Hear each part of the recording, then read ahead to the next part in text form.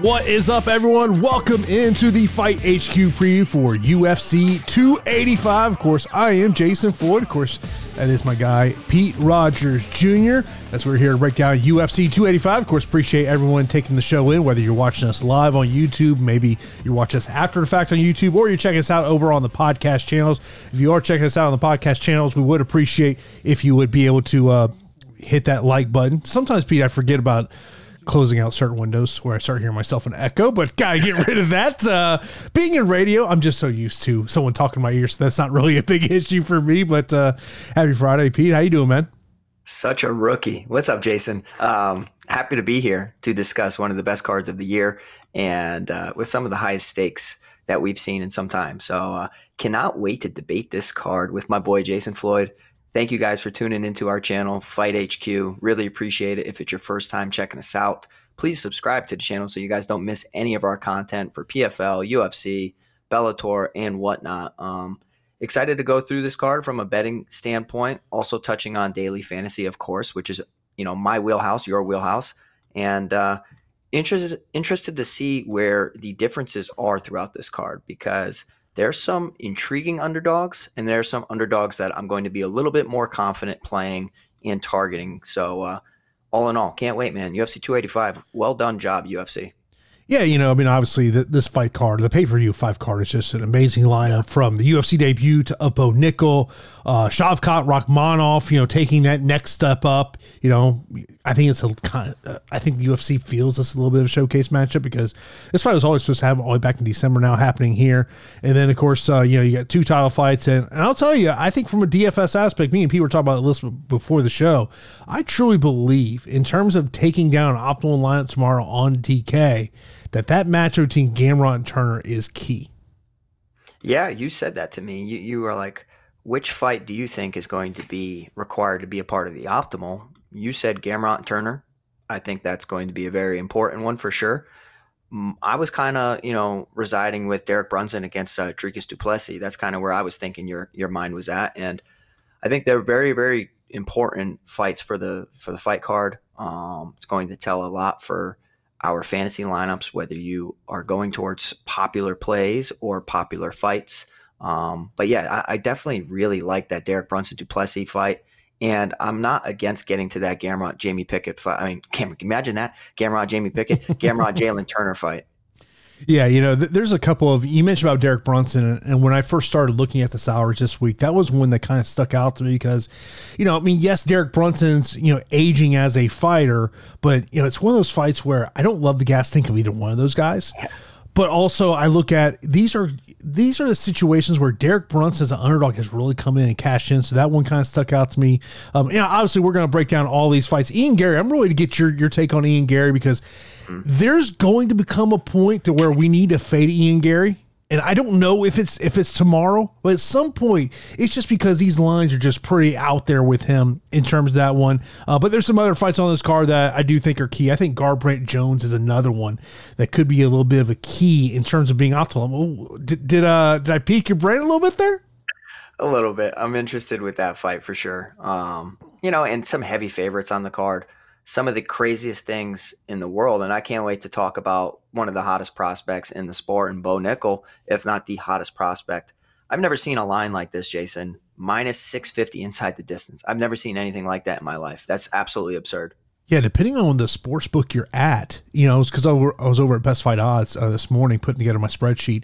And, it ranges anywhere from like 14-1 favorite to like a 22-1 favorite. I mean, look, Bo Nickal, I think, is a real deal. We're going to find out a lot about Bo Nickal here tomorrow night. And I'll say this for anyone who did not catch Cody Garbrandt's media day interview, you want to talk about a fighter not holding back and talking about all the issues that he had leading into his last fight, going through a divorce, having to sell his house, moving across the country. And he just talked about, he said, he goes, I was in a really bad place. And I thought, typically when we have these media day interviews and there's adversity in a fighter's life, they tiptoe around what that adversity may be. man, Cody Garbrandt went all in. He let everyone know exactly what's been going on in his life, and going through a divorce. They have a child together. He's talking about that, and it was interesting to kind of hear him open up and talk about how I believe that his quote was, "My life was in shambles." Yeah, I mean, at the end of the day, right? And we're not talking about robots. We're talking about human beings, and every single human being on this card can get sick before a card. They can suffer injuries. They can be dealing with personal issues and drama and family issues, and the list goes on and on. Sometimes like the fight night comes and certain fighters just didn't want to be there. And I remember Cody Garbrandt, in that media day interview was talking about like, oh, now I got to fight. You know what I mean? Like it's a battle to get on the scale, and then you have to go out there and perform too. So when your life is in shambles, fighting could be a distraction, and your mind could be elsewhere. So, but also sometimes it's some of the best ways to straighten everything out as well. So, interested to see how he looks in this fight against Trevin Jones. But yeah, let's get going. I love it. Of course, we do have our listener contest over there on DraftKings. Kudos to Leo OM76 taking down first place last week. Pete, where were you? Shut up, Jason. You know what I mean? I'll tell you what. I had a good what's this? 2 weeks in a row, Jason's in the top 3, so he's cashing. I tell you, I play DFS a little wild. So yeah, I think most of our community is probably going to have an edge when it comes to me in a single entry contest, because I try to just get a little too ballsy with it. But Jason's been 2 for 2. Bro, that's my wheelhouse. Cash 2 for 2. I love Cash, head to heads. That's my wheelhouse. Someone was talking to me earlier this week about game theory, and I was like, that's why I go, look, we're all chasing those big money in GPPs. We all want to take down $150,000 tomorrow night. But I love just playing cash, head to heads. It's a great way to build your bankroll to where you're never having to deposit on DraftKings. You're just taking money out and just keep filling up that bankroll. It's one of the best things I tell people to do. Yeah, absolutely. And if you want to get a part of the action, make sure you guys check out our weekly contest. That is definitely in our description. And, just join our Discord as well. It's free to join. We talk fights all week long. I mean, I think the conversations, as soon as the last week's card ended, we were already on to talking and discussing about UFC, UFC 285 here, Jones against Ciryl Gane. So, we turn the page and we keep it going.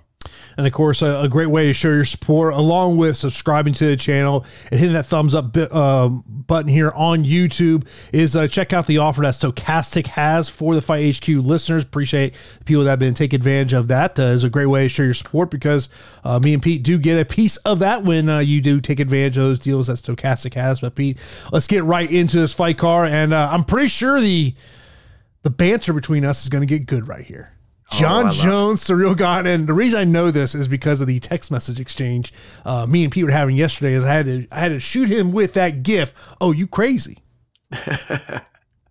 All right, well let's kind of lay it out right here. We have Jon Jones coming off a long hiatus, getting back into action, not at his natural weight class as a light heavyweight, looking to do the impossible and move up to heavyweight. And the gap between light heavyweight and heavyweight is significant. And I do think that is being underestimated in a situation like this, because going from light heavy to heavy is unlike anything else, because, I would traditionally say the skill level of heavyweights does not match up with the skill level of light heavyweights. But within that lack of skill, there is significant weight difference. This is essentially like a 55er going to middleweight. There is a significant gap in that weight. And I got to tell you, man, Ciryl Gane's a big boy, and he does not move like a heavyweight at all. If we had Jon Jones going in there against a plodding heavyweight, it's still Jon Jones at the end of the day. He's the greatest of all time. I love his skill set. And initially, when I was watching Ciryl Gane against Francis Ngannou, I'm pretty sure I tweeted, Jon Jones beats them both. So I'm full transparency. I said that. So then obviously I have to do my due diligence, and I have to put everything under a microscope and watch each one of these fighters' fights, check out the fight film and everything. And I'll tell you what, man, I don't know what this belief I had of Jon Jones, or this idea I had of Jon Jones. His past 2 performances were extremely poor. I did not like what I saw against Thiago Santos, who is a man basically on one leg, basically with no legs, and there was no finish there. There was a split decision there. Failed to secure his one takedown attempt. But it's the Dominic Reyes fight for me where I was just like, really? You went 2 of 9 in the takedown department, and I just did not see that dominance within the wrestling game. And I know what everybody's going to point to, and everybody's going to say, well, Ciryl Gane got out-wrestled by a knockout artist in Francis Ngannou. You're completely right with that. I do think that there are some people underestimating the power and strength that Francis Ngannou has. Just the weight in general. He's a massive human being. And I do think that throwing a curveball in a striking matchup can actually throw off your opponent. There's no way Ciryl Gane was preparing for any defensive takedowns against Francis Ngannou, even though I think he should have. But it just threw him completely off. So, Jason, with all that being said, I do think that this is a tall order, even for a guy like Jon Jones to do, because 3 years away from the cage, ring rust is a factor. His past 2 performances aren't the best performances. Yes, the Alexander Gustafsson one was strong. Anthony Smith fight was okay, but it's the Thiago Santos and Dominic Reyes one where I really feel like everybody's just banking on a better and new and improved Jon Jones to show up. I really think that Ciryl Gane's going to shock some people. I'm telling you, the safe way to do this is that DraftKings scoring system favors takedown artists. Jon Jones at 8,400 is a broken price tag for a 5-round fight. I really think it is. If he gets a takedown, it could just be one and done, and he could secure a finish over Ciryl Gane. But this is heavyweight, man. We see heavyweights just stand up. We see like Derek Lewis with the most lack of skill in the stand-up department, getting back to his feet, but he just does. I do think that people are kind of overestimating what Jon Jones can do to Ciryl Gane, not from a technical standpoint, but from a strength standpoint. So I might be crazy, but I'm going to get to more Ciryl Gane this week to be different than I am Jon Jones. And if it sinks my ship, I'm okay with it. But I really think that Ciryl Gane's going to win this and spoil the return of Jon Jones. Can't wait to hear your counterpoint, Jason, because I already know you're a Jon Jones fan. So can't wait to hear it. First off, you bring up point number 1. He got taken down 4 times with a guy with a blown out knee who is a brawler. Mm-hmm. Now, I think you can admit this. There are question marks on both sides of the equation. Are there more question marks on the Jon Jones equation? I believe there is. 3 years away. How does his body transformation translate into heavyweight from what we saw at light heavyweight? And you bring up a great point. His past 3 fights at light heavyweight were not the GOAT performances that we saw throughout Jon Jones's run as a 205-pound champion. I know a lot of people have taken these digs at Jon Jones on how he's framed the guys that he's brought in to work with, Jorgen Castro, Walt Harris, Maurice Green. But I will turn that to people who want to say that. Who is Ciryl Gane working with? What are their credentials as mixed martial artists? I like, it's one of those things of, because we do, I've tried to take in as much content as possible this week. And I'm like, who are the MMA wrestlers that Ciryl Gane is working with? That to me is a question mark. And I spoke about the show on my show on Wednesday, Pete. To me, if Ciryl Gane wins this fight, it's about making this a fight at range and stopping the takedowns. If you tell me this is a clinch, phone booth type fight, I think it's Jon Jones' fight to lose, even without scoring a takedown. Yeah, I mean, it all makes sense, and everything you're saying is completely right. I think that in all likelihood should happen. I'll tell you what, though, I think Jon Jones, in a way, is completely underestimating what's in front of him. Ciryl Gane's a massive human being with superior athleticism, great footwork. He's stressed that enough in his media, but I don't think that he's going to realize how difficult it's going to be to get a hold of him because of just he hasn't had to deal with that in the light heavyweight division. He's going to get hit with shots. I think he's going to get busted up. And I think he's going to be in desperation mode, because if you go and you check out all of his fights, his most recent fights, it really leaves a lot to be desired. I mean, Dominic Reyes, he went 2 of 9 in the takedown department, 0 of 1 against Thiago Santos, 3 of 8 against Anthony Smith, 1 of 5 against Alexander Gustafsson. In the previous matchup against Alexander Gustafsson, went 1 of 11. Granted, it could only take one from John Jones, but I saw Dominic Reyes get back to his feet, no problem at all. And I think the one situation could be John Jones's cardio. I think he's going to be surprised at how tired he gets carrying all this extra weight around, in addition to dealing with somebody who's superior, who has such a strength advantage come fight night. It's different when you're training with somebody, but I think under the lights, I don't know. I just think it's a lot for John Jones, and everybody's expecting it to be typical John Jones, go out there and dominate. The price point's broken. If you're a safe player, how could you go against the GOAT? I'm just telling you, I'm not that type of player. I'm going to go Ciryl Gane here at 7,800 just to be different. But I do think that this main event scores decently well. I really do, because if John Jones doesn't initiate grappling, I think Ciryl Gane kind of picks him apart from range en route to a decision, which at 7,800 is going to be enough. Yeah, my concern about Ciryl Gane is just he's not exactly a volume puncher. So I mean that's the only thing that kind of concerns me. You know, looking over the prop market in this one, on the John Jones side, the one prop that's just juicy to me would be Jones winning via submission at plus 1,600. You know, looking at Ciryl Gane, the one that I would say sticks out to me the most is him winning via decision at plus 325. Yeah, I'm with you. I think that if Gane wins, it's probably by decision.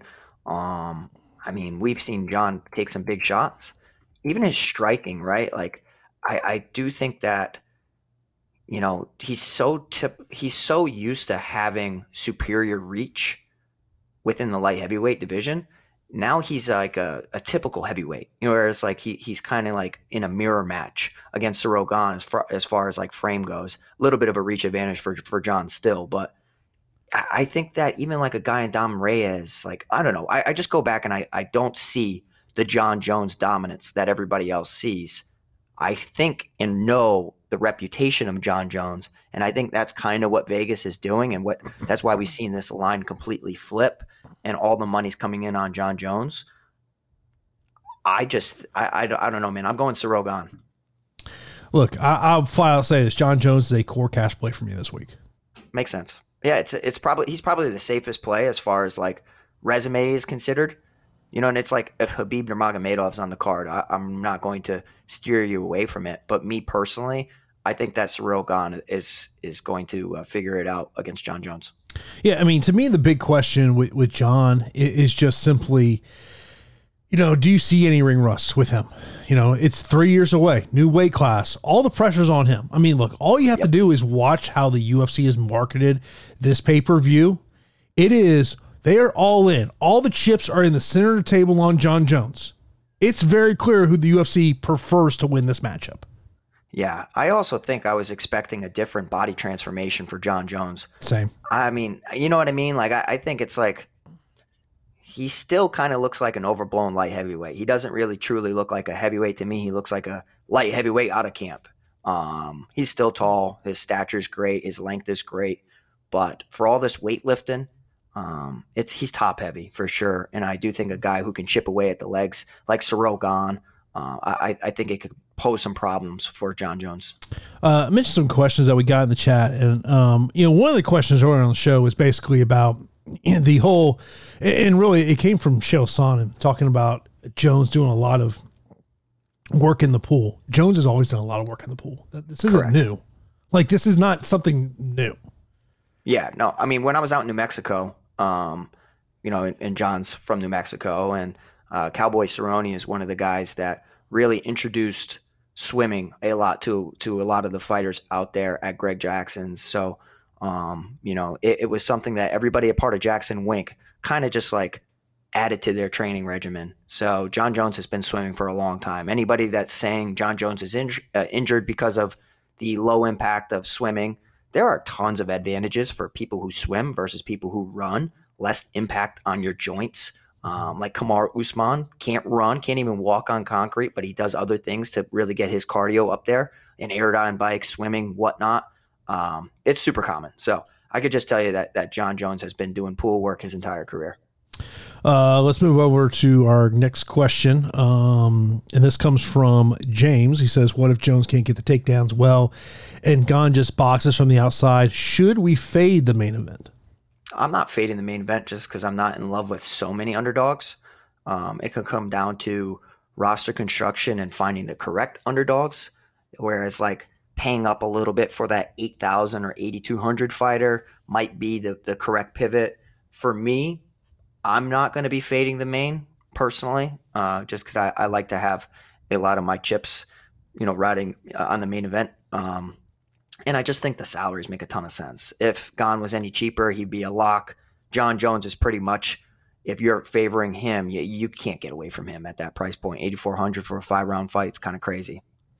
The 7,800 price point is hard to argue against. You're going to need three 7,000 to 7,900 fighters to fit in Bo Nickal, Valentina Shevchenko, and Shavkat Rakhmonov. I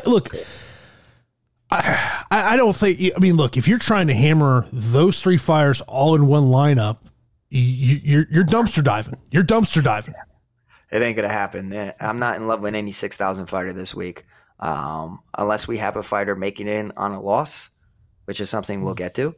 I don't necessarily foresee it happening this card. There's just too many live crazy matchups where I think just one talented fighter, at least one or two, are going to come through. Of course, let's move over to that co-main event as we got a title matchup here. Valentina Shevchenko defending her women's flyweight title against Alexa Grasso, 9,400 for Shevchenko, 6,800 for Alexa Grasso. And Pete, I think this is one of those fights, and you've talked about this game theory for weeks here on Fight HQ, of you sometimes finding that fighter who's in this salary range like Alexa Grasso is and saying, even in a loss, if she can get you 30, 40 points, it could mean you taking down a tournament.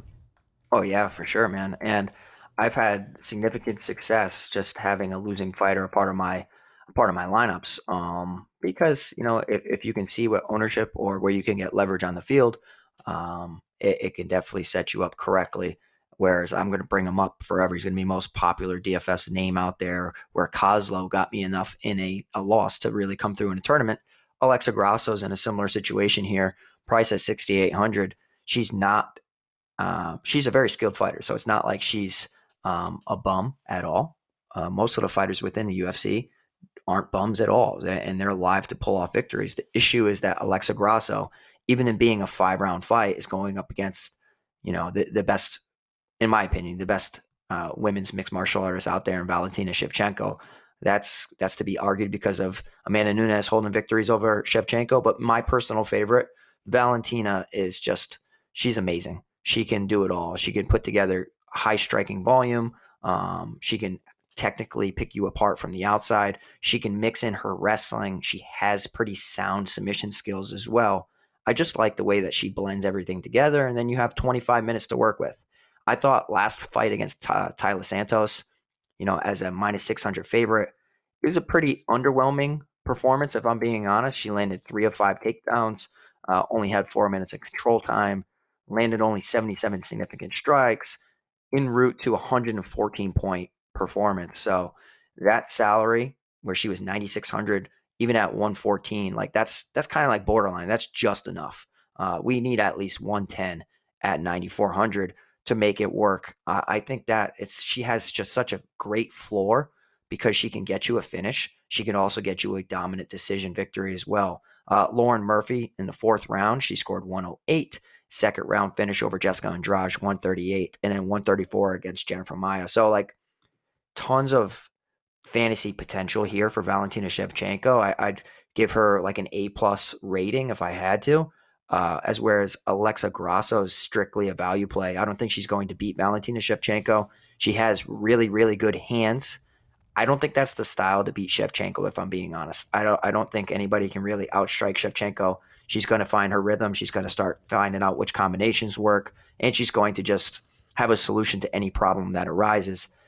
I think Shevchenko can be beaten by anybody who can put her on her back and just, ride her out, win rounds, threaten her with submissions.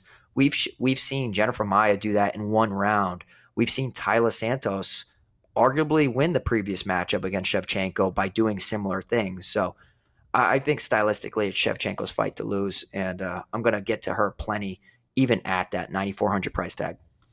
Yeah, it's one of those things that when I was building cash lineups, it was tough for me not to put in Grosso just as a floor. I don't think Grosso is going to win this fight. I agree with everything what you said there. It really is going to take someone with a grappling base. But one of the things about Shevchenko is she does get off to slow starts. And so I could see where potentially Grosso could maybe, take the first and second round. She's coming back here. But it's, Shevchenko, I don't mind getting there because of the takedown upside that she does have in this matchup. I think that this is a matchup that's probably I think it's going to hit the fourth round. And, someone had asked the question. I wanted to find that question, which it was basically along the lines of, and this came from Ryan. He said, which main event is most likely optimal, Jones or Shevchenko? If they both go 25 minutes. I'm going to say the price point of Jones and Gron.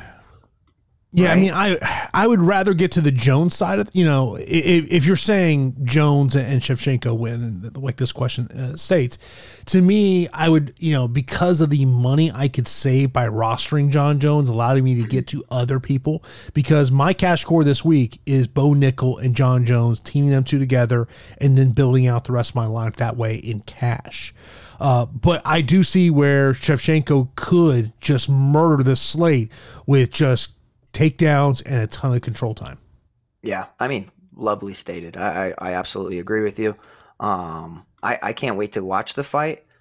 If everything's equal, right? We just had Alexa Grasso pick up a unanimous decision over Viviana Araujo. She scored 99. So let's say she had the exact same performance against Valentina Shevchenko, which, good luck. But let's say she did. She would have scored 69 points in a loss. So I don't foresee that happening. I think we need at least 40 on a card like this. I'm not projecting a losing fighter to be a part of it, but you never know. This is a fight I wouldn't stack. I can see it as far as getting different. It makes a unique build, but I wouldn't recommend it, to be honest. Next up, we got Shine asking if you think it's going to go the full decision. I have a sneaky suspicion that Shevchenko finds a submission. I think that she's going to be pounding on Alexa Grasso, and sometimes when people don't want to get pounded out, they give up their neck or they'll get submitted instead. So that's what I'm expecting. I feel like it's going to be like a rear naked choke for Valentina Shevchenko.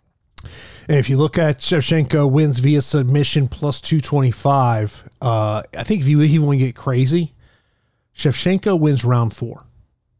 Yeah, I mean, I really like doing that, picking round props, and just if I think a fighter's going to win and I like them inside the distance, sometimes you can actually set yourself up for success by fading a first round finish and targeting the later rounds. I mean, all fighters that are training for these fights are accustomed to going, 3-5 minute rounds at least in training. So targeting second round and third round props, I would definitely recommend. Let's move over to our next matchup. It's a welterweight matchup between Shavkat Rakhmonov and Jeff Neal. Shavkat Rakhmonov is $9,200 on DK, $20 over on FanDuel. Jeff Neal, $7,000 on DK, $10 on FanDuel. On the betting side, Rakhmonov is a 5.5 to 1 betting favorite in this one. I mean, look, we have all seen the talent that Shavkat Rakhmonov has. I think this is a nice step up in competition for him and Jeff Neal, but it's hard for me not to see Rakhmonov going out there and winning this one. Yeah, I mean, when you have such an undefeated stud in Shavkat Rakhmonov, you better be damned that he's going to carry some popularity and some bias going into this betting line. Naturally, I don't like any lines that get inflated over 3 to 1, just because at the end of the day, it is an MMA fight. Shavkat Rakhmonov sitting there, -5 something. Jeff Neal floating around plus 400. If you are just a value player, I think that Jeff Neal picks aren't bad at all, because his best path to victory is by testing that chin of Shavkat Rakhmonov.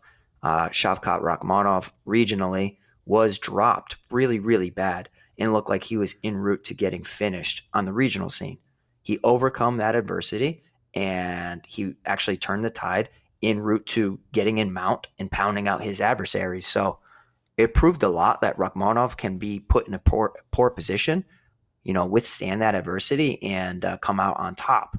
But, the questions still arise, like anybody can put anybody's lights out, and hands of steel Jeff Neal if he can do one thing well, it's that he can really test that chin of yours. He just has to be accurate enough and believe in it enough.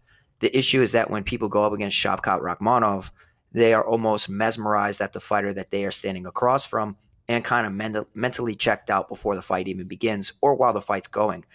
So they make a mistake. They get a little bit too wild, and Shavkat's well-roundedness, he capitalizes and puts him out, and it's just such a prolific finisher that at 9,200, we're spoiled this week, guys. We really are. We are spoiled with the 9,000 options, and we're spoiled with this card. So I think that Shavkat Rakhmonov is going to be a very, very popular play for parlays.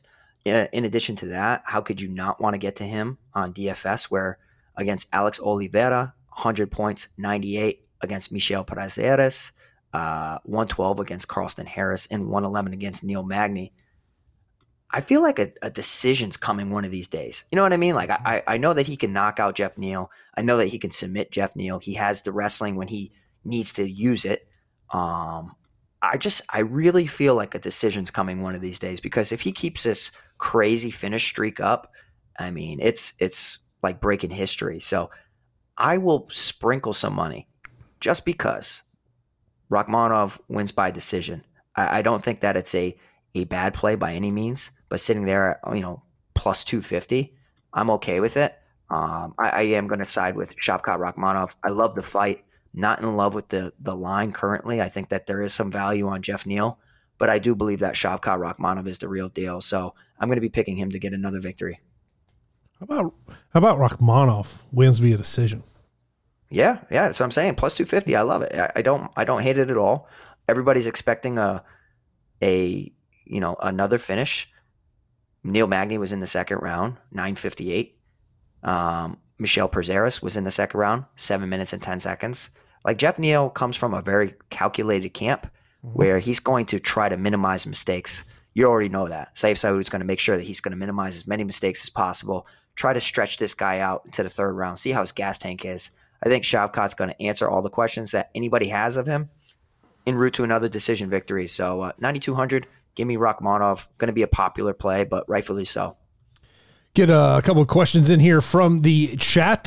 First up, we got Matt saying, he goes, Neal is so underrated, but feels like he gets subbed. If he stands, Neal will outbox him. Yeah, I mean, Matt, thanks for the support, Matt. He's always in here checking us out. We really appreciate it. Everybody checking us out, we appreciate you guys. I will say that Jeff Neal is underrated, and if he has a path to victory, it's by connecting with your chin. If Jeff Neal goes out there and pulls off the unthinkable and beats Shavkat Rakhmonov, like, think about what, like Stephen Thompson made Jeff Neal look like levels below him. You remember that fight? Everybody was on Jeff Neal. Jeff Neal was priced 8,400, and I sided with Stephen Thompson. I believe you did too. I'm not sure, but like, it was just a calculated, perfect performance, and stylistically, it was a nightmare for him. And styles make fights. Can't wait to see if Jeff Neal can execute the correct game plan to test Rakhmonov. Mention this question, and we'll get into more of these 9,000 options as we get later on the show. Ryan says, how many 9K plus fires do you feel will be optimal this week? I mean, it's probably 2. Yeah. I mean, but then it ultimately just comes, if it's 3, that tells me we've got some very, high value fighters coming in and cashing. Yeah. So if there's ever 3 9,000 options happening, 6,000 fighter broke the slate, or you have at least one losing fighter a part of the optimal lineup. So you need something weird to happen. I would say naturally 2, at least 1 9,000 fighter. I mean, we're spoiled with this top end this week. So I'm gonna say 1 is going to make it in, and I think it's going to be a high price target. And Andrew saying fight time is at 8.5 minutes on Prize Picks if you think it goes to decision round 3. I will tell you this. We're going to talk about Prize Picks towards the end of the show. There are some Prize Picks plays that have really stuck out to me this week. Interesting. Yeah, I wish I could play. I can't play on that platform, but I'm always here to help, and that's Jason's wheelhouse. He's killing it over there with the props. I did see, because I got a marketing email yesterday, that No House Advantage basically has a free square on John Jones. What's say it's on significant strikes landed? How many? Half. Take the under. No, I mean, he should get that, at least with an eye poke. So the John Jones hater-ish in you. Jeez. Yeah, I'm not a big John Jones guy. Sorry. I mean, I respect his skill set, but yeah, I'm not a John. There aren't too many fighters I've met in person that I've disliked, and he's atop that list. Look, but you know this. You can't let emotion get into Nope. developing lineups. No, not at all. I mean, just for me personally, because I don't care. I just want something to root. Yeah, I'm going to be going crazy on Sorogan this week. But my recommendation is that John Jones is the safest or one of the safest plays on the slate, given takedown upside with the scoring system and giving 5-round nature and just his resume in general. So I'm going to be doing the opposite, but that's what I would recommend. By the way, we'll know me and Pete will be back here tomorrow, 4:30 p.m. Eastern Time. We'll be live for 1 hour leading up to UFC 285 to answer any last-minute questions you have. Now, at the beginning of the show, I talked about I truly believe that Gamrot and Turner is a key to taking down tournaments tomorrow. So, Matthias Gamrot is the favorite here, $8,600 on DK, $17 on FanDuel. For Jalen Turner, $7,600 on DK, $13 on FanDuel. That FanDuel salary is very interesting to me when it comes to Jalen Turner. But, I mean, Pete, this is initially Jalen Turner was going to take on Dan Hooker. I was going to be all in, all chips in the center of the table on Jalen Turner. I thought that was a great stylistic matchup for him. He's got a much tougher opponent here in Matthias Gamrot because we're going to find out how good is that takedown defense. Oh, yeah, it's going to get tested. And if it doesn't get tested, Jalen Turner should win this fight. So there's a ton of times in fights where you expect a guy to shoot takedowns because that's his clear path to victory, and they get gun shy, whether it's the feint of the knee, the threat of getting knocked out, whatever. It's not as easy as people think to close that gap and close that distance. That's why I like fights at the apex with the smaller cage or getting your opponent behind that black line and pinning them, throwing combinations where their path to escaping is kind of limited. That's all important stuff. Doing things in the open mat, there's so much space, man. It feels like you're in the ocean. Like I remember I was fighting in Bellator's cage, and I'm like, dude, I will dance around everybody in this cage. Small regional shows, you feel trapped. You feel like you're fighting in a closet. You know what I mean? So I do think that the more complete fighter is clearly Matthias Gamrot. Like he's a sensational grappler. Look what he's been doing. Look at who he's been fighting. If he can attempt takedowns on you, he's going to push that pace, and he breaks a ton of people with that pace. His scrambling ability is second to none. You see what he did against Arman Tsarukyan. I mean, the guy is just absolutely legit, and it goes to show you how legitimate Beneil Dariush is, guy who should be getting a title shot, and should have had several by now. The issue here is just the power of Jalen Turner versus the wrestling of Matthias Gamrot. What comes first? I personally think that if Matt Frevola was able to close that gap, throw some big respectful shots at Jalen Turner en route to getting some takedowns, Frevola went 4 of 13 in the takedown department and had nearly 5 minutes of control time, 2 of 6 in round 1 with 2 minutes and 45 seconds of control time, 1 of 4 in round 2 with only 50 seconds, and then 1 of 3 in round 3 with 1 minute and 31. Turner likes to throw up guillotine chokes a lot and has some really, really sneaky submissions. So Matthias Gamrot needs to be wise of that, because if he leaves his head on the outside, you could have a very powerful and very tricky Jalen Turner capture your neck and spoil the fight for you. Me personally, I'm just going to think that Matthias Gamrot's scrambling ability and just fight IQ on the mat is going to result in him getting his hand raised here at 8,600. I really like this fight. And initially I was like, knee-jerk reaction. I'm like, I hope Gamrot's in shape, and I hope that, he's not 50% going into this fight, because Jalen Turner can't be slept on. He is just such a freak, sparring with huge guys, Luke Rockhold, everybody throughout his entire come up. And now we see he's on a 5-fight win streak. Josh Coulibaly knockout, submission over Brock Weaver, submission over Uros Medic, knockout over Jamie Malarkey, and a submission over Brad Riddell. I just think that all those fighters I mentioned are on the same, level of Matthias Gamrot. So I got to go with Gamrot here. Gamrot's one of those guys that I'm also going to be targeting in terms of whether we're talking about GPP or cash lines because of that grappling upside. And, Sean was asking about if it's a takedown city opportunity here for Gamrot. It's got to be. To me, that's his path to go out there. I mean, look, it's a step up in competition for Jalen Turner, and we've seen what Gamrot can do against the top competition. Sean over in the chat, he says, the way Turner loves to throw kicks and knees up the middle, I could see him catching Gamrot, shooting for takedowns. What do you think? The best counter to a wrestler and to kind of get into their mind is just showing that knee up the middle. And they're like, oh shoot, you know what I mean? But like, you got to land it perfectly, because if you're throwing a knee to the body, I don't like the knee to the body, because the knee to the body can just result in a blast double. It's got to be a knee to the chin, and you have to be super accurate. You better hope that he lands it. Because if not, Gamrot's onto your hips and is taking you for a ride. In my opinion, this isn't a flag planting situation, because I am respecting Jalen Turner's skills, where I'm not going to lock button Mateusz Gamrot, where I might lock button somebody else we're going to get to. But yeah, this is a split your exposure, leaning towards Gamrot. Can't wait to actually watch the fight, though. Should be a great one. Apparently, your friends are not with you on the whole Ciryl Gane. We're half. And actually, it's like me and my buddy Dan. And I'll tell you what, I flipped. So all the people that I was originally with are kind of like throwing shade to me now, because after watching Fight Film, I'm like, bro, I don't know, man. Like, things don't always go as how people expect. And I know I was off on the Juliana Pena, Amanda Nunes. I was wrong. I should have had it on the first time, but I was too afraid to voice it. I'm not afraid to voice it and be wrong. So I'm going to be going Ciryl Gane. And here in this matchup, I'm going to go a Mateusz Gamrot. And can't wait to watch the fights with the boys. Most favorable method of victory for Gamrot? Decision. Yeah, 3-round decision, a bunch of grappling. That to me is going to be the way. I mean, look, Pete, this is all you got to hope for. You better hope you don't lose 3 straight weeks in a row to me in the listener contest. I know. Jason's on fire, man. I look like I'm a bum off the street. But I tell you what, I've been doing really well with GPPs, but more so than that, sports betting is just like, I've been absolutely killing it. So that's where I've been really, really making some profit. And live betting fights is so amazing. What did I live bet last week, Jason? I don't even know if I let you know. I was watching the fight, and then I'm like, seeing the odds. I'm like, that's not how I have this scored. And it was the second round just ended.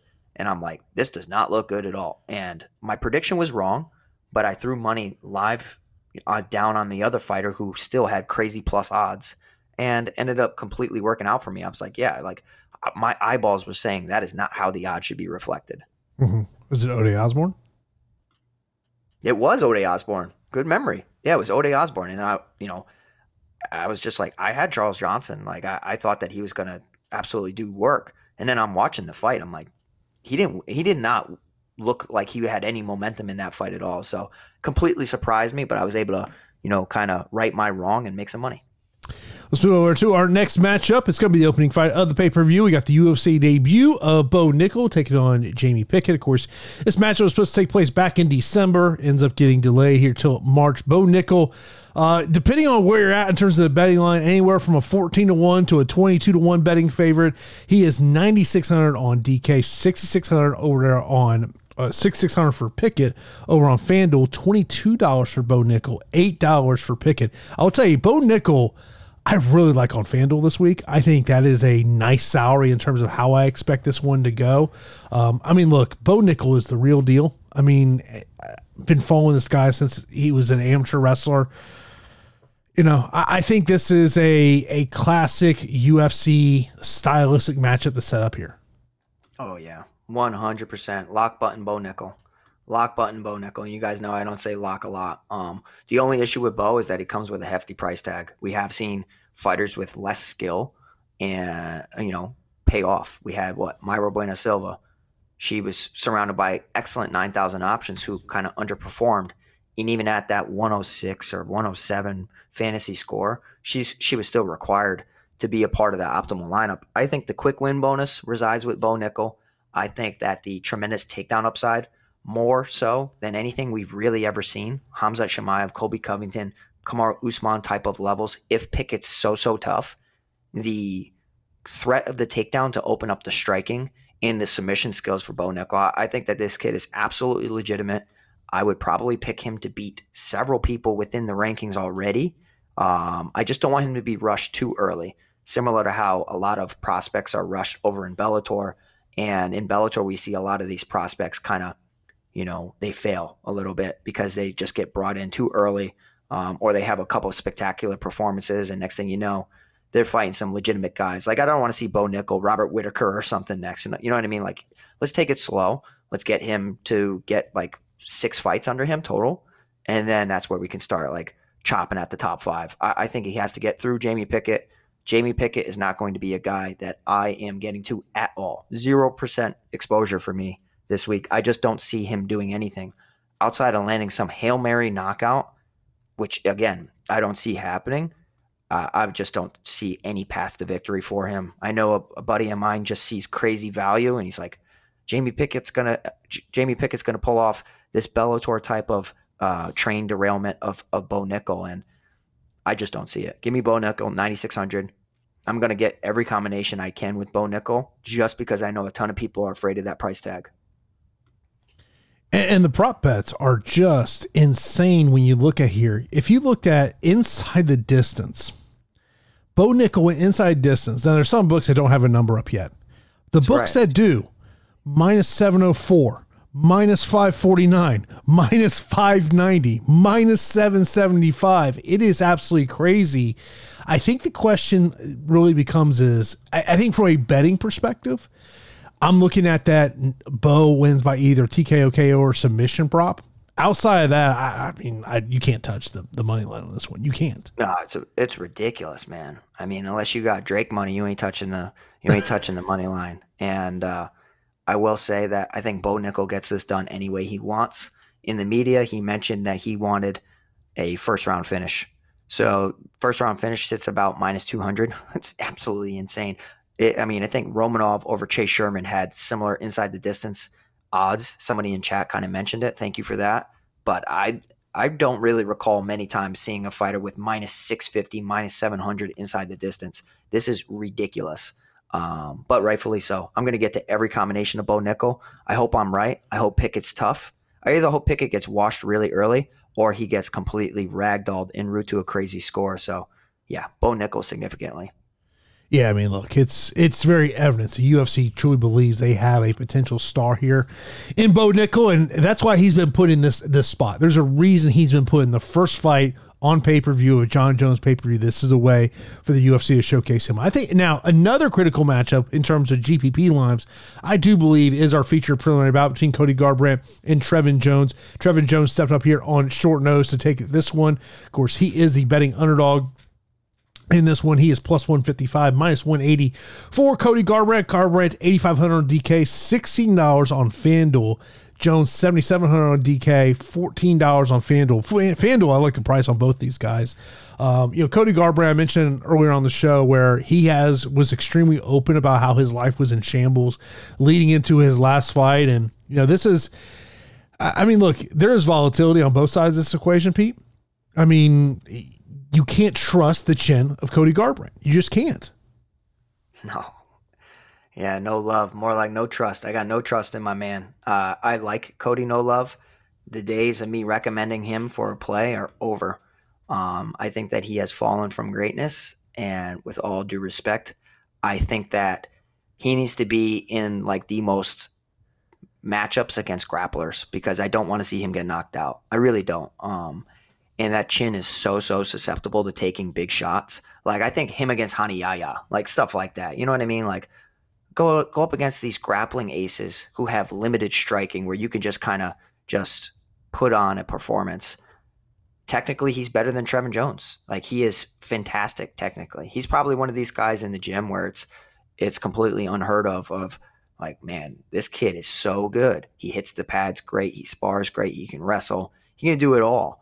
I just think, like, as far as fight IQ, there's like zero fight IQ and not like no necessary adjustments. Let me go through this with you. And this is kind of what I was kind of breaking down to my boy Matt earlier this morning. TJ Dillashaw, a lot on the line in their first encounter. Tons of emotion. Drop TJ Dillashaw. He is so good offensively. He can go out there and knock out Trevin Jones or pick him apart for 15 minutes and make it look easy. Got into a firefight with TJ Dillashaw. Got clipped with a shot. Then switch stance, right hook, ends his night. Second time around, TJ Dillashaw starts trading right hands, gets into a firefight again, gets hit with a right hand, knockout. Pedro Munoz, doing well. Having some trouble, coming back, doing really well. You saw he kind of just got pissed off, started trading right hands, trading punches back and forth, gets knocked out by a right hand. Surprisingly, lost the decision to Rob Font and didn't get knocked out in that. Kai Kara France dropping down a weight class, gets hit with a right hand. If Trevin Jones has anything good about his game, is that he has a significantly strong right hand. In being a southpaw, he can pump that jab really strong, and it's kind of like a power jab. But his sneaky shovel hook or just his traditional right hook, his lead right hook, is so sneaky. It knocked out Timur Valiev. It knocked out Mario Batista. He ended up losing 3 fights and is on a 3-fight losing streak to Syed Yokub Kakramanov, who is an absolute stud. So the fact that he went 3 rounds with him before getting submitted tells a lot about like Trevin Jones. He's live and he's going to wrestle also. And then turning around against Jabir Bashrat and Raoni Barcelos. Technically, Trevin Jones should get picked apart here against Cody Garbrandt. But I'm telling you, I see Trevin Jones out of Fortis MMA now. They know everything that I'm saying right now. They are very, very smart. Sayif Saud is very, very smart. He's going to see that Cody Garbrandt, for whatever reason, whether it's peripherals or not, or just lack of striking defense on that lead side, gets hit with every right hand. I'm picking Trevin Jones to beat Cody Garbrandt here, and I would have never guessed I would say those words because Cody Garbrandt should style on Trevin Jones. He could style on him until he gets hit with a right hand and it's over. Or Cody could actually make this look like a complete mismatch as it should be. But I'm going to go with Trevin Jones. How can I bet against an underdog who has a crazy power in his right hand against a guy who gets hit with every right hand and finished? So, Chloe, you like the Trevin Jones plus 325 to win by TKO KO? I sure do. I sure do. And I hate to say that because I want Cody Garbrandt to win.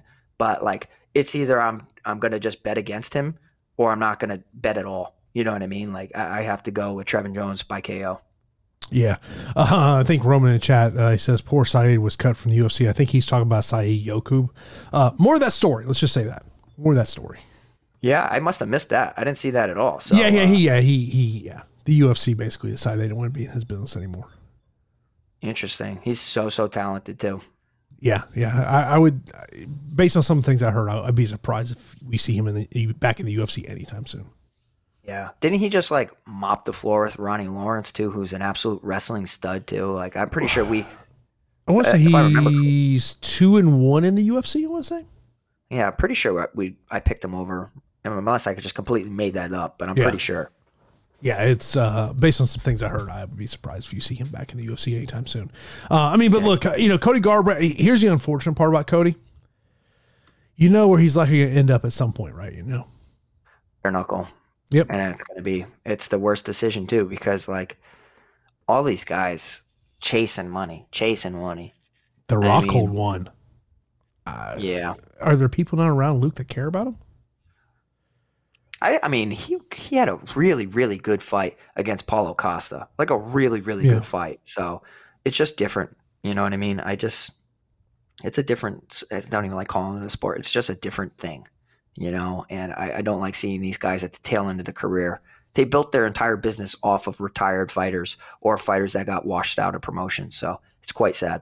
Yeah. I mean, I think it's also, maybe it's very telling with how much Scott Coker has a relationship with AKA, and we know the history with Luke Rockhold, that, maybe it's just simply Scott said, hey, I don't want to pay that much money for you. I mean, I just think it's very interesting. But yeah, about a 0.01% chance that I would buy a $50 bare knuckle pay-per-view. All right. Yeah, good. Me either. Let's move over. Next up, we got a middleweight matchup here. Derek Brunson and Dricus Du Plessis. 7,500 for Derek Brunson, 8,700 for Du Plessis, 17 and 13 respectively over there. on the FanDuel side of the equation. This is my concern with this matchup, Pete, is like, I don't really trust either one of these guys as gas tank. But these, even though Derek Brunson is much older, he's 39 years old, but these are the type of fights he wins, though. Yeah, man. Blonde Brunson's a problem, and he is a true problem. Brunson's been through a lot within his career, 14-6 in the UFC. Absolute stud. Used to just throw down, forget that he was a wrestler. Then some matchups, he remembers he's a wrestler, and he ragdolls his opposition. We've seen Brunson spoil the party for a ton of prospects and a ton of fighters looking to get right. Darren Till, Kevin Holland, Emin Shabazian, like a ton of fighters that the UFC, whether they were trying to build a name off of Derek Brunson or not, he pulls out some of these crazy underdog values. I mean, think about it. Till, he was 7,400 underdog. Kevin Holland, 7,800 underdog. Emin Shabazian, 7,100 underdog. Ian Heinisch, 7,400 underdog. Came through in all those that I just mentioned. I do think that his best path to victory is clearly by testing the takedown defense of Dricus du Plessis. I think that regionally, Dricus du Plessis has fantastic submission skills, some pretty sneaky chokes, is able to take the back pretty well, threaten the neck. I love people who hunt the neck. It's my favorite thing personally to do, and I love it when people do the same. Inside the UFC, he hasn't really been able to do that. He only defended one takedown, and that was against Brad Tavares. We have Darren Till. In that Darren Till matchup, he went 6 of 6 in the takedown department. I do think that this is an intriguing matchup, and for me, I circled this fight. I think that Dricus du Plessis is going to be the side that I lean towards. I think the power, he can get it done. He can hurt Brunson on the feet. Brunson's been knocked out several times, and Brunson really leaves his neck out there. So I actually think that Brunson can really walk into a submission loss, something that a lot of people aren't necessarily expecting. So I'm going to project a club and sub for Dricus du Plessis here at 8,700. But as far as underdogs that can really fight for your money, Derek Brunson's a guy with the legitimate resume to go out there and fight for your dollar. Yeah, to me, but the one concern to have on Derek Brunson is he has a massive tendency to rush in with his chin straight up in the air. Yep. And that would be a concern for me. But like when you're looking at, when you're going through and you're highlighting underdogs to potentially target, when you look at that DraftKings scoring system, you have to look at Derek Brunson if he's able to utilize his takedown defense there. Let's see. A question here from Boofy says, Dupuis round 2 versus Till was a big concern. Seemed totally gassed from holding Till and punching. We saw that, his last fight. Yeah, we've seen that from du Plessis a couple of times. Also, man asking what happened to Ian Heinisch. I want to say Ian... I don't think he's been released from the UFC. I think he's still in the UFC. I want to say it's concussion. It was concussion related. I want to say. Interesting. I saw a note about it a couple of weeks ago. He did an interview where he was talking about getting ready to come back, and it was something in relation to health. Was the reason that he's been kind of away. Prioritizing health is excellent. You know what I mean? We see Darren Till doing the same thing, looking to get right. Probably hasn't been right for some time now, and that's the issue. Is like you're like, man, they're trying to chase success because we all know we have a short window of opportunity to go out there and get it done. But like for me, the Dricus du Plessis gassing is something I am somewhat worried about. But to see the output and just anybody in the UFC right there, they have that type of round 1 output trying to finish your opponent for 5 straight minutes. I think everybody's going to gas. We did see him somewhat catch a second wind in the 3rd round. He looked towards the second as well, but he's the type of guy that looks gassed all the time. You know what I mean? Like breathes with his mouth open, and he looks tired. But I do think that he's talented enough in the striking and submission wise to get this done over Derek Brunson. So I'm going to lean towards du Plessis here at 8,700. Next up, we got a female matchup between Viviana Araujo and Amanda Ribas, 7,900 for Araujo, 8,300 for Ribas. Ribas $16 on $16 on FanDuel, $15 for Araujo. Amanda Ribas is a slight betting favorite in this one, minus 120. To me, Pete, this is, can Araujo keep this fight on the feet? Mm-hmm. Yeah, I agree. And can she land that big right hand or land any power shots? Because we have seen Amanda Hebos a little susceptible to power shots, if I'm being honest. Even regionally, we've seen her get hurt. Marina Rodriguez knocked her out, but I think that she doesn't wear damage as well as some other fighters. So I think that Amanda Hebos's best path to victory is just being the better, well-rounded mixed martial artist every time she's out there. Incorporating takedowns is a huge, huge part of her game. We saw her even incorporate some takedowns and stay out of harm's way against Mackenzie Dern, like 2 of 2 in the takedown department. She can defend takedowns if you are looking to initiate it. She has excellent judo as well. She can really toss you on your head. And she can throw some high volume. It's really just the chin. I thought that Amanda Hebos, when she beat Mackenzie Dern, I'm like, hold up, who the hell is this girl? And then I see her pick up another victory of Reyna Marcos and Paige Van Zant. I'm like, yeah, this girl is going to be fighting for the title. Hasn't really gone quite like that. I do think that Amanda Hebos has the higher upside than Viviana Araujo. But with all that being said, tread carefully here because Araujo has some sneaky, sneaky power. I don't think that she's going to have the grappling edge, even though she can incorporate takedowns in her own right. It's clear to me that Amanda Hebos is the better grappler. So I'm going to side with her at 8,300. Just has to avoid the big shot. Yeah, that's to me. I mean, it's overall. I mean, like, look, when you look at the prop bets, this tells you what Vegas thinks. Fight goes to decision minus 240, plus 175 Araujo to win via decision, plus 150 Hebos to win via decision. Yeah, that's pretty crazy. That's outside of something wild to happen, I am expecting it to go the distance. They're both pretty tough. We just saw Hebos go 3 rounds in a split decision. Should have possibly won that over Caitlin Chukagian. And when we did see Viviana Araujo go 5 rounds against Alexa Grasso. So I am expecting a decision for Amanda Hebos here at 8,300. Just kind of searching Twitter to see if we have any news. We got some news. Oh, boy. What? Jeff Neal has missed weight by 4 pounds. Ooh. Oh, well, I tell you what, he did seem a little irritated when people were asking him about his injury. And we do know that this original matchup was kind of pushed back because of an initial injury. What that tells me, and I don't know anything in his camp at all, but let's say like you shed most of your weight by running. If you have a knee injury, you're not going to be running a lot. So I think it could be injury related. I don't necessarily think it's strategic. But, 4 pounds, huh? Interesting. Yeah, and when you miss weight by that kind of weight, you could be giving up a lot more than 20% of your purse. Yeah, I mean, what are we asking for if somebody does that to us? I'm thinking more towards 40. Oh, that's where negotiations start. I love that, Jason. Yes, I love that. That's where the negotiation. You know who I really learned that from? Who was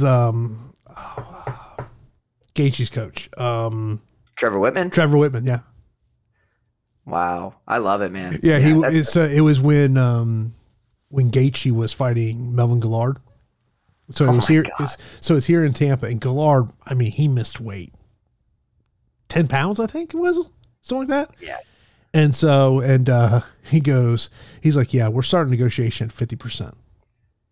Wow. Holy and Gillard took it, 50%. Yeah, that's kind of sad how fighters are they're like, well, I was really banking on getting any money, so I have money out because of training and my coaches and all that. So it's like, it's quite sad what happened to Gillard.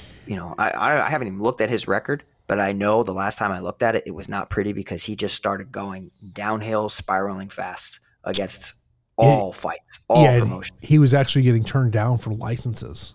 Bare Knuckle was trying to book him a fight. That's what it was. And and basically there was a major pushback for him not to get licensed. But yeah, that's one of those things of miss weight. That's where if you have good representation around you that just doesn't take 20%. And I think it does depend on how much of a weight miss it is. Like if it's 1 pound, all right, 20%. But when you start talking 4, 5, and up, yeah, you're That number, that negotiation starts at a much higher number. But like I was listening to an interview with Joe Selecki, and I'm actually talking to Joe after the show. And he was doing this interview where he was talking about where he lost a fight, and he's like, man, I've been away from my family. He goes, I've been training. He's like, I just need a payday. And that's the unfortunate part of the fight business is, when you do all that, and he's expecting his second child here in the next couple of weeks, and it's the unfortunate part of this business where you lose a fight and you're just like, man, you're just hoping they can find somebody else so you can actually get in there.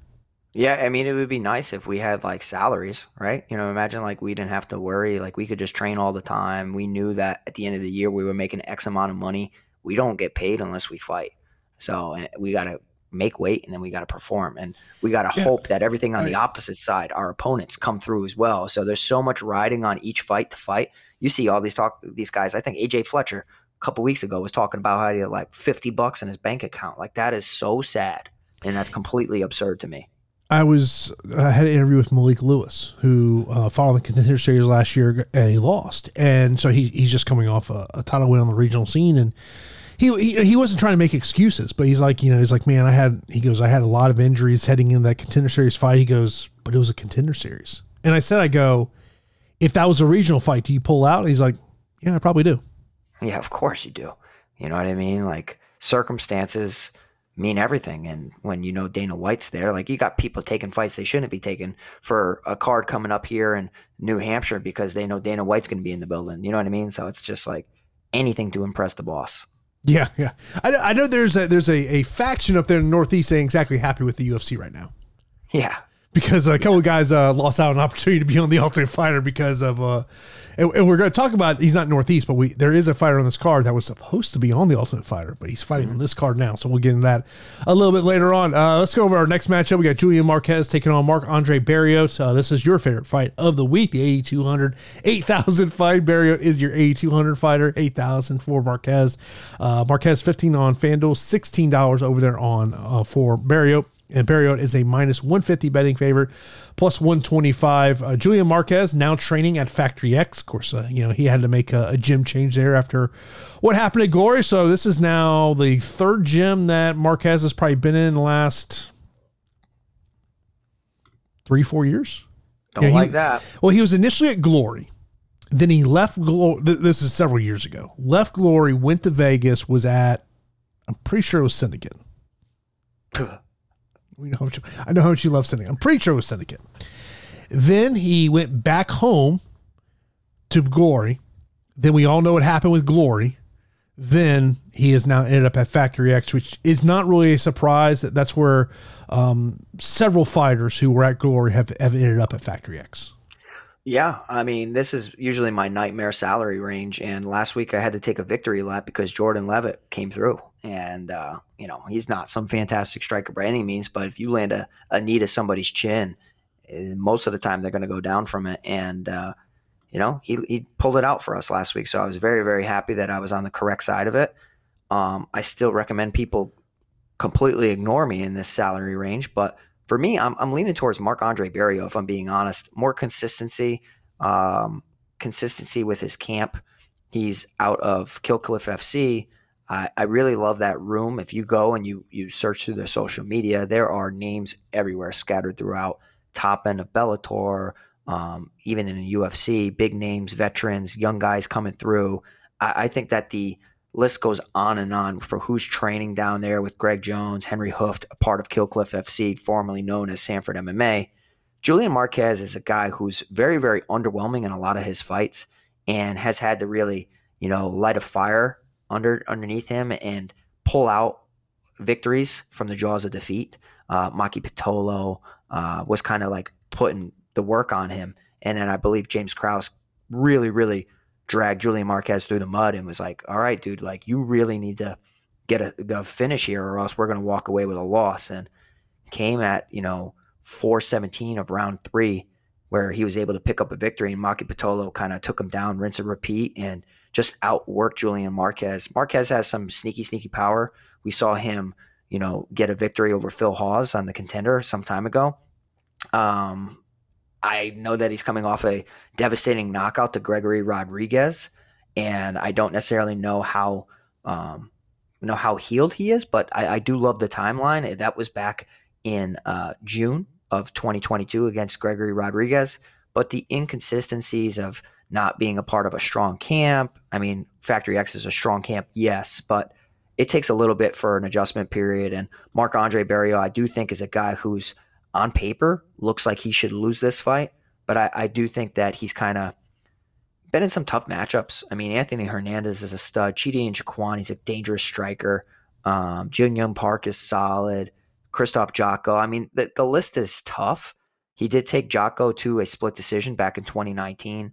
I'm going to side with Marc-Andre Barriault. I think he finds a way to put together a more complete performance and avoid the damaging power of Marquez and the sneaky submissions en route to a decision. So give me Marc-Andre Barriault.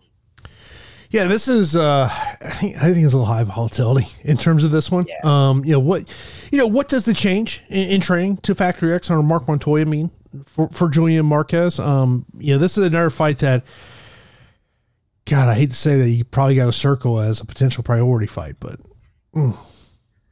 See, I feel like it's somewhat of a snoozer, if I'm being honest. I think that they are going to be like sparring each other. I could be wrong, but I don't really love the work rate of Julian Marquez. I think it's quite underwhelming, landing like between 40, 50 significant strikes. Marc-Andre Barriault kind of doing similar, not crazy accuracy rating. So I'm probably going to get away from this a little bit. And normally it's tough to get away from because of the salary. But the way I'm looking at ownership, I'm okay with getting away from it, if I'm being honest. I'm either going to be slightly below or just pivot elsewhere. I might want to save some money and go to like a Ciryl Gane or even a Viviana Araujo. I think there's some sneaky spots surrounding those salaries.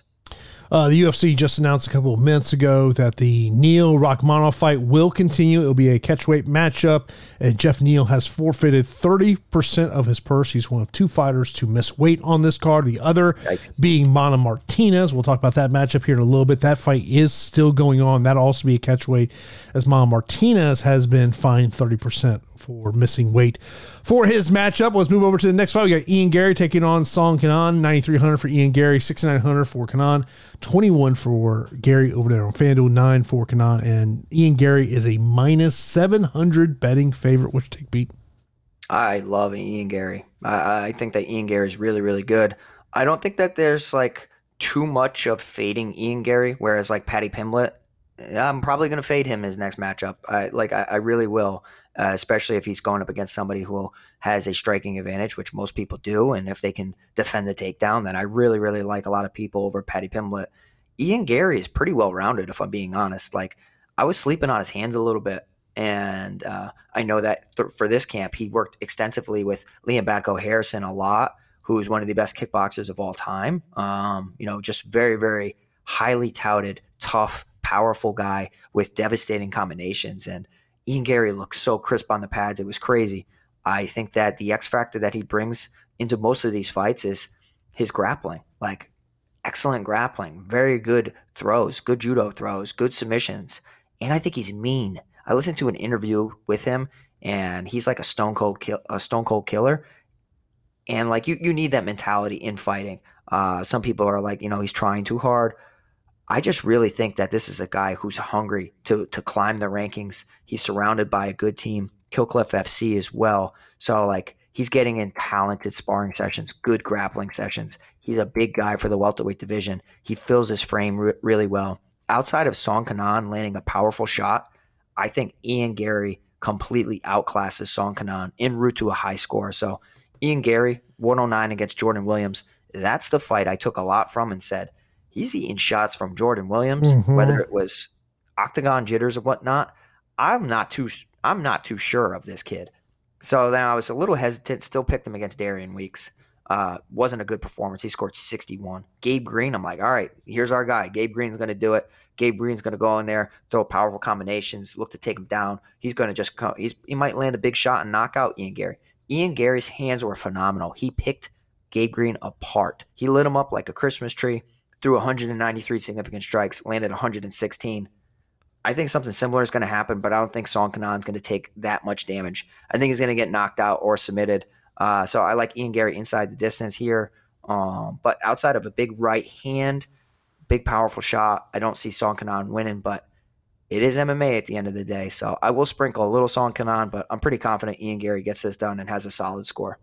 I mentioned it earlier on the show. I think there's going to come a point where we got to fade Ian Gary. I don't know if this is the spot, but I do have concerns about Song Kenan coming out there and just throwing some bombs. What we saw with Jordan Williams, and if you go back to that Jordan Williams fight, I think a little bit of bad IQ there by Jordan Williams there at the end of the first round ultimately cost him that one. I think I was like you, Ian Gary coming in. My thoughts were how high the ceiling was, and I just don't think he's delivered the way I expected him to.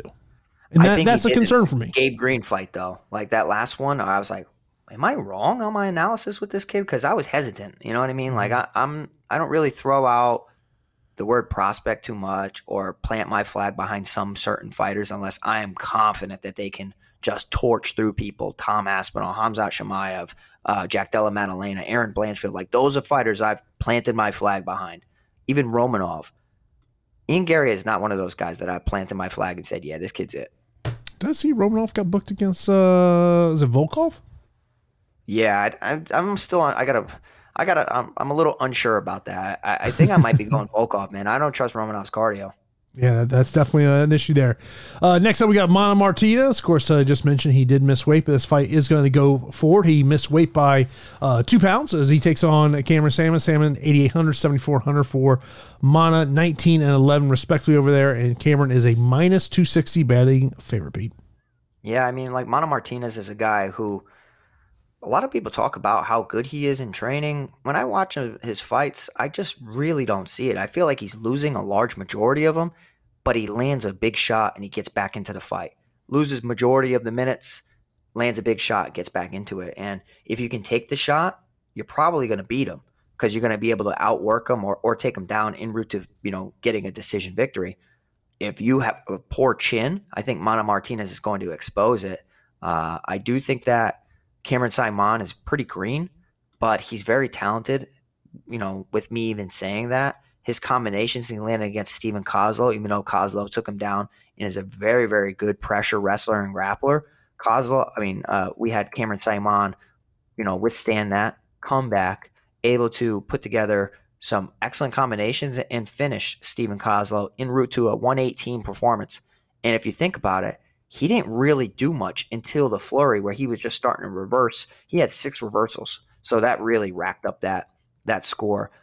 He landed 53 significant strikes. He didn't land any takedowns, but it's just how he went out there and put together a finish. He scored 118 for a 3rd round finish. And basically in rounds 1 and 2, there wasn't much. So I think that the upside is tremendous for Cameron Saaiman against a guy who is okay in Mana Martinez. Saimon's able to, he's hittable, but I can say the same thing about Mana Martinez. And the more well-rounded of the two is Cameron Saaiman. So I'm not going to, talk you away from an underdog Mana Martinez, like landing a knockout shot. I'll get to him a little bit, not going to ignore it, but I actually am picking Cameron Saaiman to get another victory inside the UFC. I think the future is bright for this kid for the division. Mana Martinez is also another former Glory fighter. He is back training home in Houston, where he had been training. They've built a nice little team there in Houston. Him, Yanez, Rafael Stotts is in Houston now. So they've built a nice little team there, and I know they've kind of done some cross-training at some other gyms as well. Next up, we got a female matchup. We got Jessica Penne taking on Tabitha Ricci. Ricci, 8,900, 7,300 for Penne. 18 for Ricci on FanDuel, $11 over there for Penne. A minus 300 betting favorite for Tabitha Ricci. Pete, 8,900. This is kind of in that salary range where you start to for me at least, that's where I start looking at ownership. Mm-hmm. Yeah, I'm with you. Can I blow your mind right now? Jessica Penne, Emily Ducote, Karolina Kovacevic, Lupi Godinez, Daniel Taylor, Jessica Andrade, Joanna Jędrzejczyk, Rana Marcos. That's who she's fought inside the UFC. She's 3-4 in the UFC. She has only attempted 1 submission inside the UFC, 1 recorded submission. That, when I saw that stat, it completely blew my mind. And that was against Karolina Kovacevic.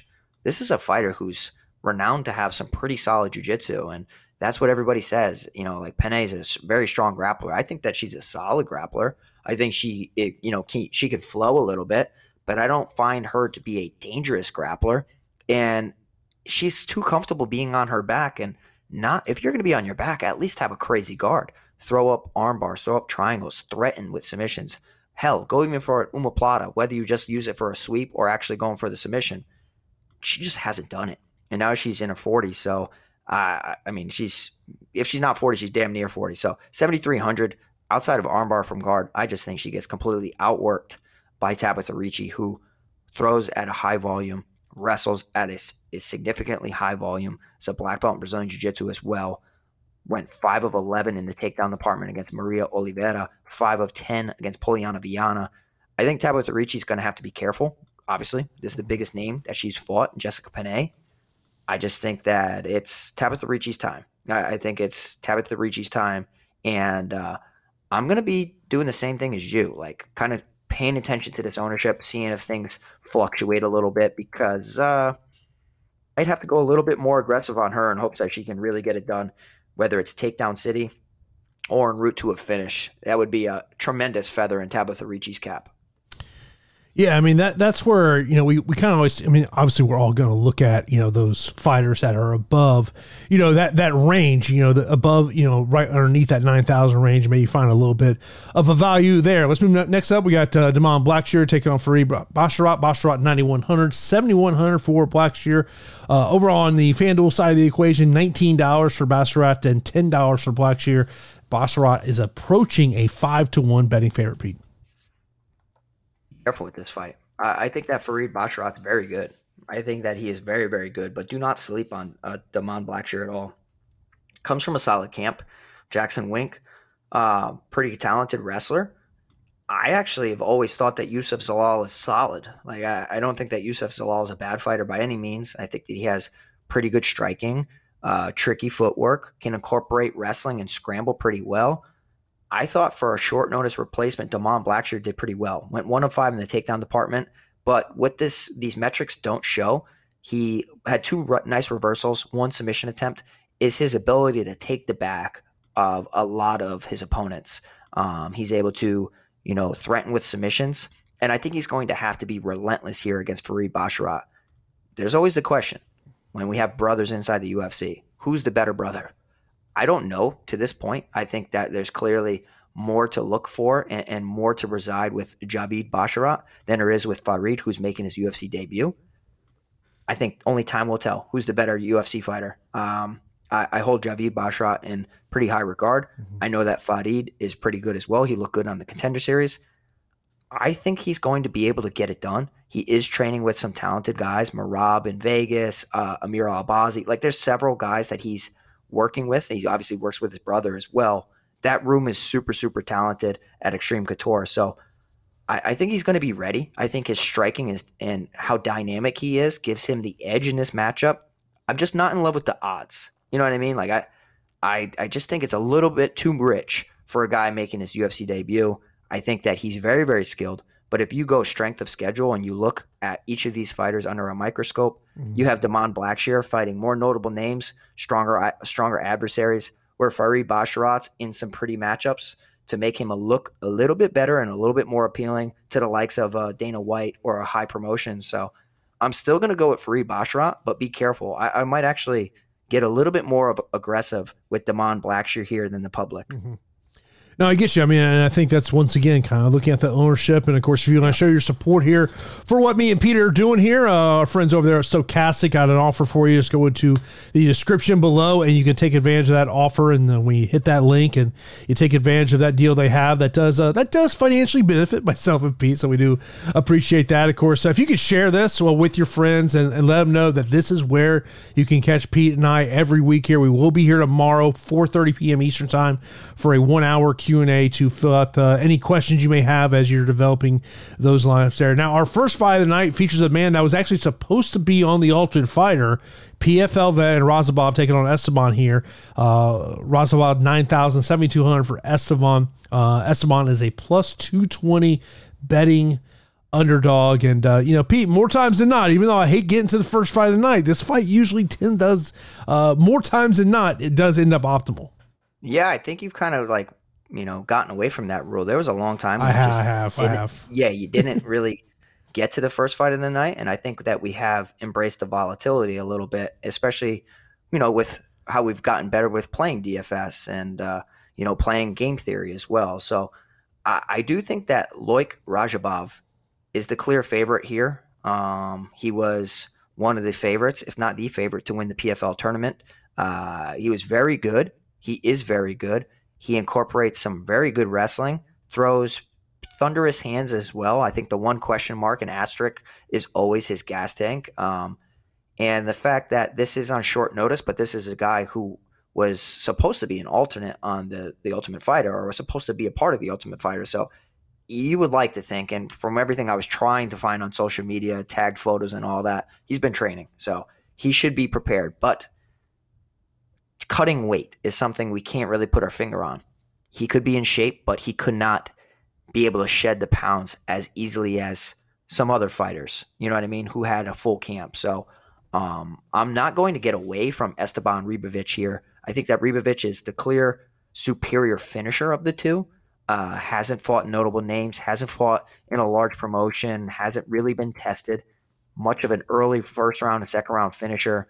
The longer this fight goes, I would like to think that Loik Rajabov's just a little bit too much and more well-rounded than Esteban Ribovic, who has thunderous power in his hooks. So, yeah, I mean, outside of Rajabov gassing, which is something that I really wouldn't bank on or know of, I think that Loik Rajabov here gets a decision win. I'm not going to say fade this fight, but I just have a feeling it's going to go the distance. It's not really going to result in the best DFS score. I hope I'm not wrong, but as far as like 9,000 options, I'm not really inclined to pick a guy in Loik Rajabov at 9,000 over like an Ian Gary, Valentina Shevchenko, a Bo Nickel, Shavkat Rakhmonov, hell, even a Fareed Basharat. You know what I mean? Like there's some appealing 9,000 options, and I can't wait to see what the optimal lineup is. I think it's going to be quite unique. But yeah, I'm going to be a little bit underweight to Rajabov here in hopes that he can get a decision win, but not break the slate. Of course, we're going to get into your questions here in a moment. Let's get into our straight up fight picks here. Pete, I think everyone knows where we're going on the main event. Oh, yeah, baby. Let's go Ciryl Gane. I'm going Ciryl Gane. I'm being different today. Give me John Jones. Okay. Co-main event, Shevchenko. I was on Rakhmonov before the weight miss, but even more on Rakhmonov at this point. Yeah, I don't think the weight miss is going to help Neil. I'm going to go Rakhmonov. I will go Matthias Gamrot. I thought you were going to go the other way. Okay, I'm going to go Gamrot. Bo Nickel. Bo Nickel by whatever he wants. I think we're going to be on the opposite sides here. I'll go Cody Garbrandt, even though I understand what I'm saying here and taking a chance on Cody. Yeah, I'm going to go Trevin Jones right hand over. This is the one that I keep going back and forth on. Du Plessis. Yeah, my boy. Dricus Du Plessis. I'll go Viviane Araújo in a little bit of an upset. Okay, I like that. I'm going to go Amanda Ribas. I'm going to go another underdog in Julian Marquez. Okay, I'm going to go Marc-Andre Barriault. I'll go Ian Gary. I'll go Cameron. Yeah, Cameron Simon. Ricci. Basharat. Yep, Basharat for me. And I'll take Rajabov. Rajabov for me as well, man. Getting some questions. First up, Sam over here. He says, being 14 fight card, all you have usual questions in a different ways. Top 3 cash. For me, Jones, Nickel, and my third. I mean, I hate to give it. I mean, yeah. I mean, especially because of the 5 round. Yeah. That's got to be how you got to do the cash. Yeah. Top 3 GPPs. I still think Jones is probably atop that list. I keep thinking about, even though I like Jones to win the fight, I keep thinking about, okay, at 7,800, Gane can get to 100 points in a win fairly easily. I mean, but I think he's going to need knockdowns to be able to get to that number. Yeah, I mean, I can see why some people have reservations about this fight not making it into the optimal lineup. I think it's going to carry a tremendous amount of ownership. So if you want to get away from it, by all means, it's going to separate yourself from the pack 100%. Just make sure you're targeting the correct fights, correct GPP fights. Yeah, I mean, like GPP, I would say this, and Sam, as a just an overall fight aspect, to me, the fights you got to look at: Gamrot Turner, Garbrandt Jones, and then the third one, Du Plessis Brunson for me atop the list. Yeah, I mean, just because of the cardio of both those guys. Top 3 underdogs. I would put Cyril Gane in a top 3 underdog. I mean, I mean, it's just, even though I like Jones, I think if you look at, underdogs, I think had the best shot to win. I look at some of the names that stick out to me: Gane, Turner, Jones, Araujo would be probably my top 4. I'm going to go Gane, Jones. The last one's a little tricky. I might say Brunson, even though I am a Du Plessis guy. You know what I mean? Just because it's just a fight I expect to be fantasy goodness. Favorite inside the distance fights, top optimal plays. Inside the distance, Nickel Pickett would be at the top of my list. Yeah. Bo Nickel inside the distance. Bo Nickel round 1, minus 200. And I mean, look, the other side of that is what does Bo Nickel look like in minute 4? We don't know. He looks like fantastic. I do too. But it's just an unknown at this point, I would agree with you. Top leverage plays that can break the slate. In terms of leverage plays that could break the slate, I'm surprised. I thought Cyril Gane would be a lot lower owned. I just didn't find too many people that would be on that same side as me. I think it's more of a stack than anything. But I think that probably Trevin Jones is probably one of those leverage plays on the slate where it's just like, you got a ton of low ownership there. Yeah. Top dart pump plays. Grasso's a cash pump play for me, not necessarily a GPP pump play. Other pump plays I would probably look at.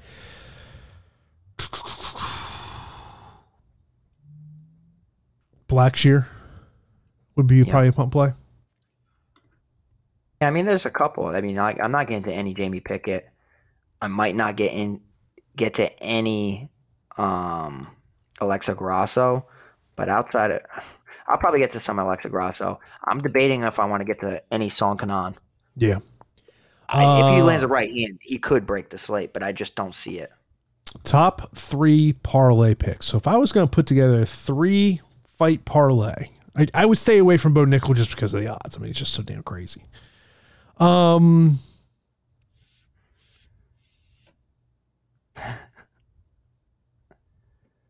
Gary, Shavkat Rakhmonov, John Jones. Interesting. Love it. His overall. Do you have a parlay? Parlay for me, not at the moment. I'll probably have one for you on tomorrow's show. Okay. His over under is 7.5. 14 fights. Yeah, over. Yeah, over would be the one that I would lean to as well. Tristan asked about highest priority fights. Gamrot Turner, Nickel Pickett, Garbrandt Jones would be my top 3. Okay. Fair enough. I know I just can't wait. I feel like there were some other questions that were asked. I'm trying to find it in our Discord. We'll be there tomorrow too, so I can't wait to see what everybody has for lineups. Hopefully, we don't have any cancellations this week. So yeah, best value plays under 8K on DraftKings. Gone. You have to put in that. Yeah, 7,800. agree. Turner 7,600. I'd put in that mix. Jones 7,700. I'd put in that mix. Brunson 7,500. Mono Martinez, a little bit of upside there. Those probably the ones in Blackshear. Yeah, and as far as like who the promotion wants to win, like I would agree. Like a promotion wants certain fighters to win. Could influence some people. I just think that's more of like, it's nice if it happens. We've seen a ton of people just spoil the party for the UFC. And you could tell when Dana White's pissed off, when things don't go the way that the promotion plans.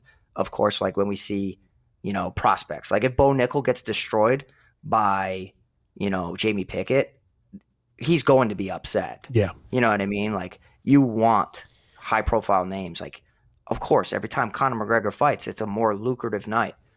That could influence some people, whether they want to believe so or not. But at the end of the day, like we've been seeing some weird scorecards, but I think it's more so lack of understanding the sport than it is anything. Let's get some questions in here from the YouTube chat. This comes in from Ryan. Says, if we roster Shevchenko and Nickel and DraftKings, you're only left with $7,750 left in salary. Can we still build a competitive lineup with GPP winning upside? Great question. I mean, I don't know if Nickel and Shevchenko is the way. I think you got to have one. They're a little too rich. That's too much salary. 96 and 94. That's way too much. You know what I mean? That's 19,000 right there. So it's like, I'd say one of them. Stick to one. Yeah. You need a lower end 9,000 or mid 8,000 mixed with a Bo Nickel or Shevchenko. Not too high nines. Oh, P Senior in the chat. Yeah, that's what I was referencing. I know. I think Pops, I would agree that sometimes certain judges are influenced by things, and more so, you could tell what a promotion wants to do. At least we can, because we know what we're talking about. Like, but it doesn't go like that. There are some people who want to be in the good graces of the UFC or certain promotions, for sure, of course. But at the end of the day, if you put out a terrible card and the internet is dogging you, you're going to know about it. Look, I don't want to sit in that seat. I do not want to sit in that seat. Yeah. Me either, brother. Me either. And that's why I said, like, you were like, you remember you told me this, you're like, you'd have to do some judging. I'm like, I wouldn't do no judging. I would just do reffing, because my experience has been in the cage. And I'm telling you right now, like, I would ref 1,000%. And my mom, my dad, my girlfriend, everybody's like, you should do this when you retire. I'm like, yeah, I'm going to, but I'm not crossing that bridge yet. Far from it, but I plan on reffing. I don't want to do the collab. Oh, ref some nights, judge some. I don't want any. No, that's not going to be. Like, I think all ex-fighters, they're looking to make some money. Instead of taking these, these bare knuckle fights, learn to be a judge. Give back to the community. You complain about judging all the time, or you complain about reffing all the time. You should know the sport better than anybody. Get yourself involved in the sport that made you. Next up, Samuel, any stackable fights? Maybe the co-main event? You think the main event could be stackable? I feel like God. Can you imagine John Jones, tons of takedowns? He'd have to. I feel like you win. Yeah, I feel like you need a Gane win for that to be stackable. I think the salaries would have to be flipped, don't you? Yeah. Like a loser with takedowns. I mean, a lower salary fighter with takedowns would have to lose, and the higher striker with more volume. I don't know. It's interesting to me, but I don't think I'm going to stack anything this week. Yeah, I don't see, especially when you're talking about 14 fights. I mean, if you're at 10 fights, 11 fights, then I think it makes a little more sense. Pete, let's end the show talking a little bit about the prop sites over there. So let's go over to Prize Picks. I mentioned about over at Prize Picks, I think there's some really interesting numbers out there. I'll go, just kind of working down the card. Shevchenko, I like the more 2.5 takedowns. If this thing hits, round 4, she's going to get at least 3 takedowns. I would be shocked if that doesn't go over.